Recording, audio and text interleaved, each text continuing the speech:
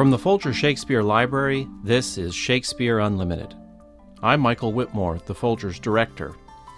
How can young people connect with Shakespeare? It's a question that seems to confront each generation. Here's one idea.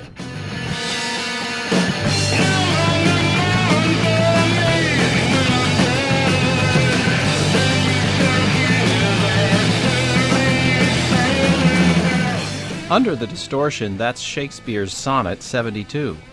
It's performed by members of a Washington, D.C. performance troupe that has taken to heart the mission of bringing Shakespeare into the 21st century.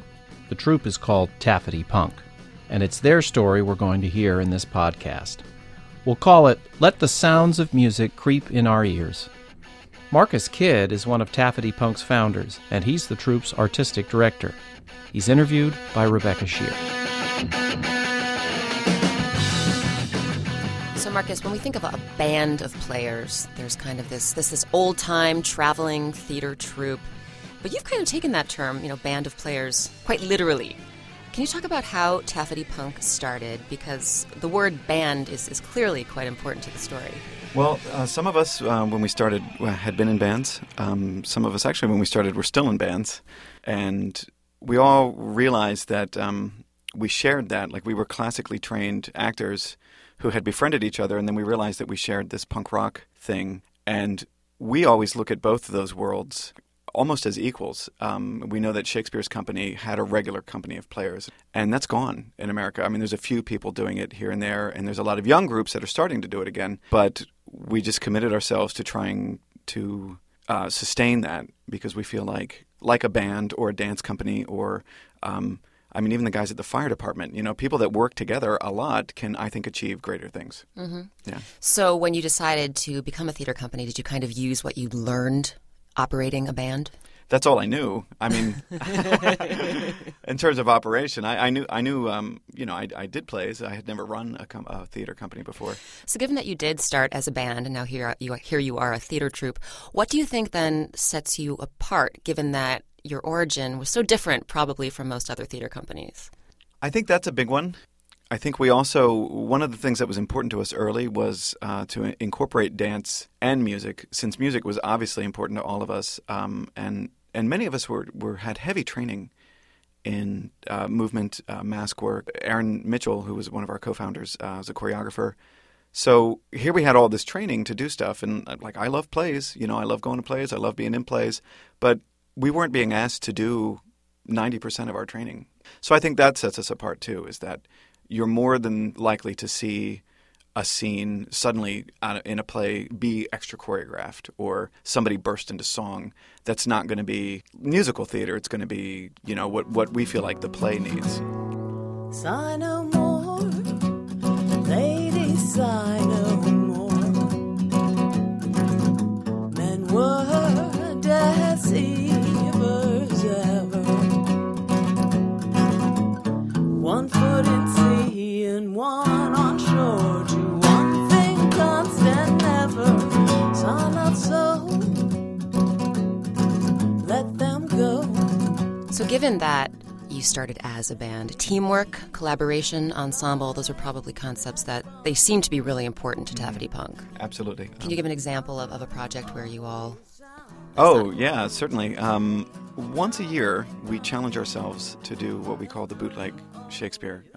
And what it is, we decide what play we're going to do, and we assign roles. Everybody memorizes their lines. And then we show up the day of the show. We rehearse for about 6 hours. And then at 7 o'clock, with all the fights and the dances and the scenes and the music and everything, we go on whether or not we're ready.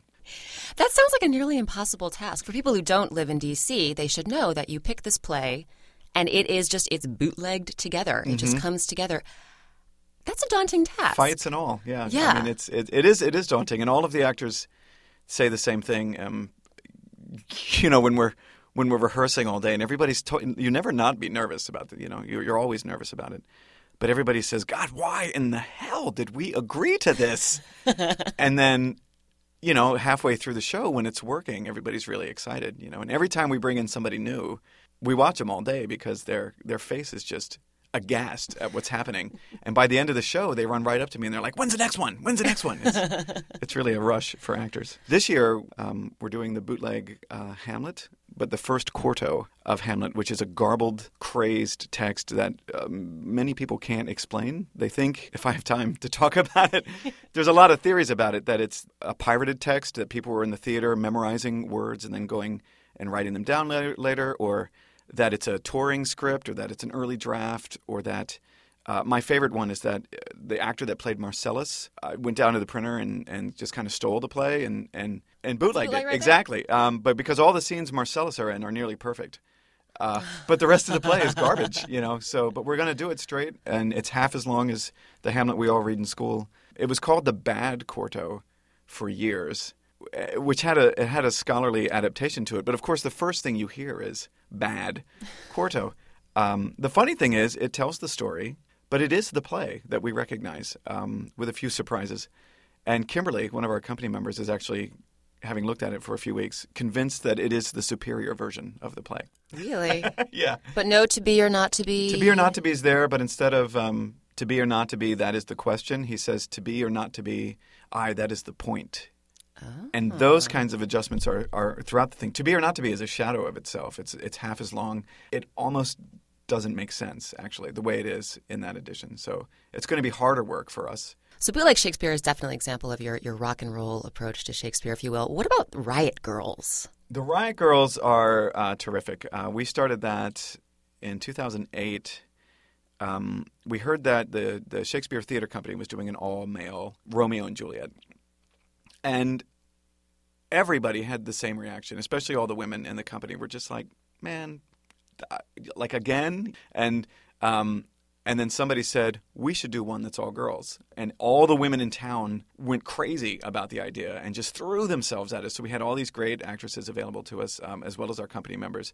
And we opened about the same week that the other company did. It ended up being really fun because it looked like it was rival shows. I don't think any love was lost between the companies, because like we do something very specific and they do something very specific. 5 minutes into the show, I forgot completely that there were women on stage playing men. And we decided it was something we wanted to keep doing to give the women access to parts that they don't normally get to play. Kimberly Gilbert cured me of wanting to play Mercutio. So speaking of Kimberly Gilbert, a fantastically talented actress who's part of Taffety Punk, there's a production you're going to be doing that explores something you did a few years ago, maybe a bit more deeply, though. I'm talking about Enter Ophelia Distracted. Mm-hmm. Can you talk about this production a little bit? Because it seems to sort of encapsulate your whole approach to Shakespeare. Yes, and it's a show I'm really excited about doing. Kimberly and I came up with this idea way back. It was probably our second show. It was like February 2005, I think. She and I went to school together. We've known each other for a long time. We're obsessed with Hamlet and Ophelia and their relationship. And I know some people get drunk texts from friends, in the middle of the night. I get texts from Kimberly sometimes at 3 or 4 in the morning that are ideas about maybe Ophelia is doing this, or maybe Ophelia's problem is this, or what if Hamlet said that? Like that's how obsessed we are about it. So we decided to look at Ophelia's madness scene. We were doing a collection of Shakespeare scenes sent through various filters. I did Sonnet 72 as a punk song with a band.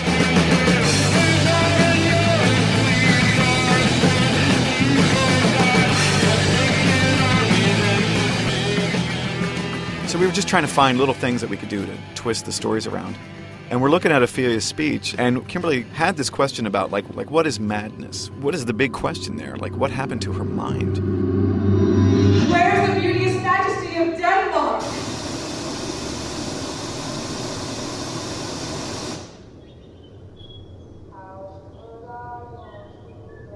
So we thought, well, we could go after it sonically and create a soundtrack with all sorts of sounds laid into it that she could be responding to. So we removed the other characters from the scene and just brought her on with this manipulated sound that was poking her the way another actor might. Well, God did you.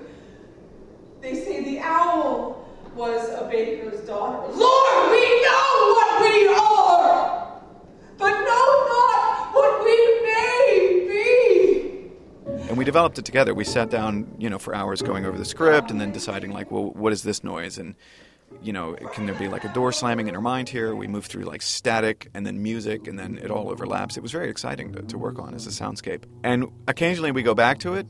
She just presented it this year, that same monologue. And the more we talked about it last year, Kimberly and I really wanted to extend this into Ophelia's whole story. From the top of the play, where she might even have hope to this descent into madness. We're going to bring in some dancers that could be the other characters or could be agents, like the agents of her mind, and really push the boundaries of time and space, her reality and her unreality. And so I thank you for your good counsel. Come, my coach. Good night. Ladies, good night. Sweet ladies, good night. Good night. They ran barefaced on the pier. Hey, none.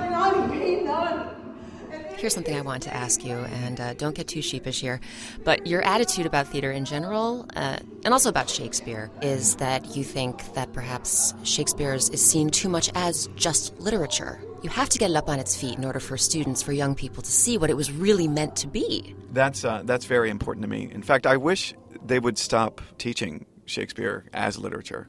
There is something missing. It's like handing somebody a script and saying, here, read this play, is like handing somebody who doesn't know how to read music a score and saying, listen to this. And I think that's what a script is. I think that's what a play is when you read it. I still have to work to read plays. I get a lot of plays submitted to me that I have to give to the other actors because I don't see the material the way right away. I'm trapped in the words, and we have to get it up on its feet. We have to test this stuff out. So, Marcus, given your lifelong love of Shakespeare, all your professional experience with Taffety Punk and otherwise doing Shakespeare, what is the most important part of Shakespeare, would you say? There are many, many, many important things, but the most important thing, and I have to start, maybe I have to do this a little bit backwards.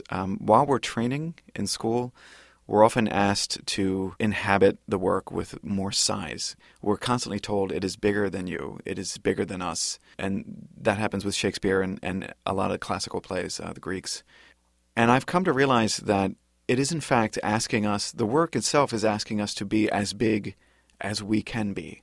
There's nothing going on in Shakespeare that is inaccessible to us. But the work drives us as actors to the depths of human experience, so that the audience can join us on that journey. And I think it asks everybody to be a little bigger. It asks everybody to forgive each other more. It asks everybody to take their life seriously. And there is nothing more important than that together we acknowledge those things. Well, Marcus Kidd, thank you so much. Thank you.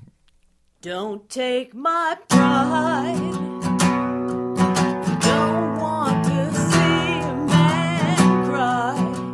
Marcus Kidd is artistic director of Taffety Punk Theater Company in Washington, D.C. Marcus was interviewed by Rebecca Shear. Let the Sounds of Music Creep in Our Ears was recorded and edited by Richard Paul. Garland Scott is our associate producer. It is part of the Shakespeare Unlimited podcast series, which comes to you from the Folger Shakespeare Library. Home to the world's largest Shakespeare collection, the Folger is dedicated to advancing knowledge and the arts. You can find more about the Folger at our website, folger.edu. For the Folger Shakespeare Library, I'm Folger Director Michael Whitmore.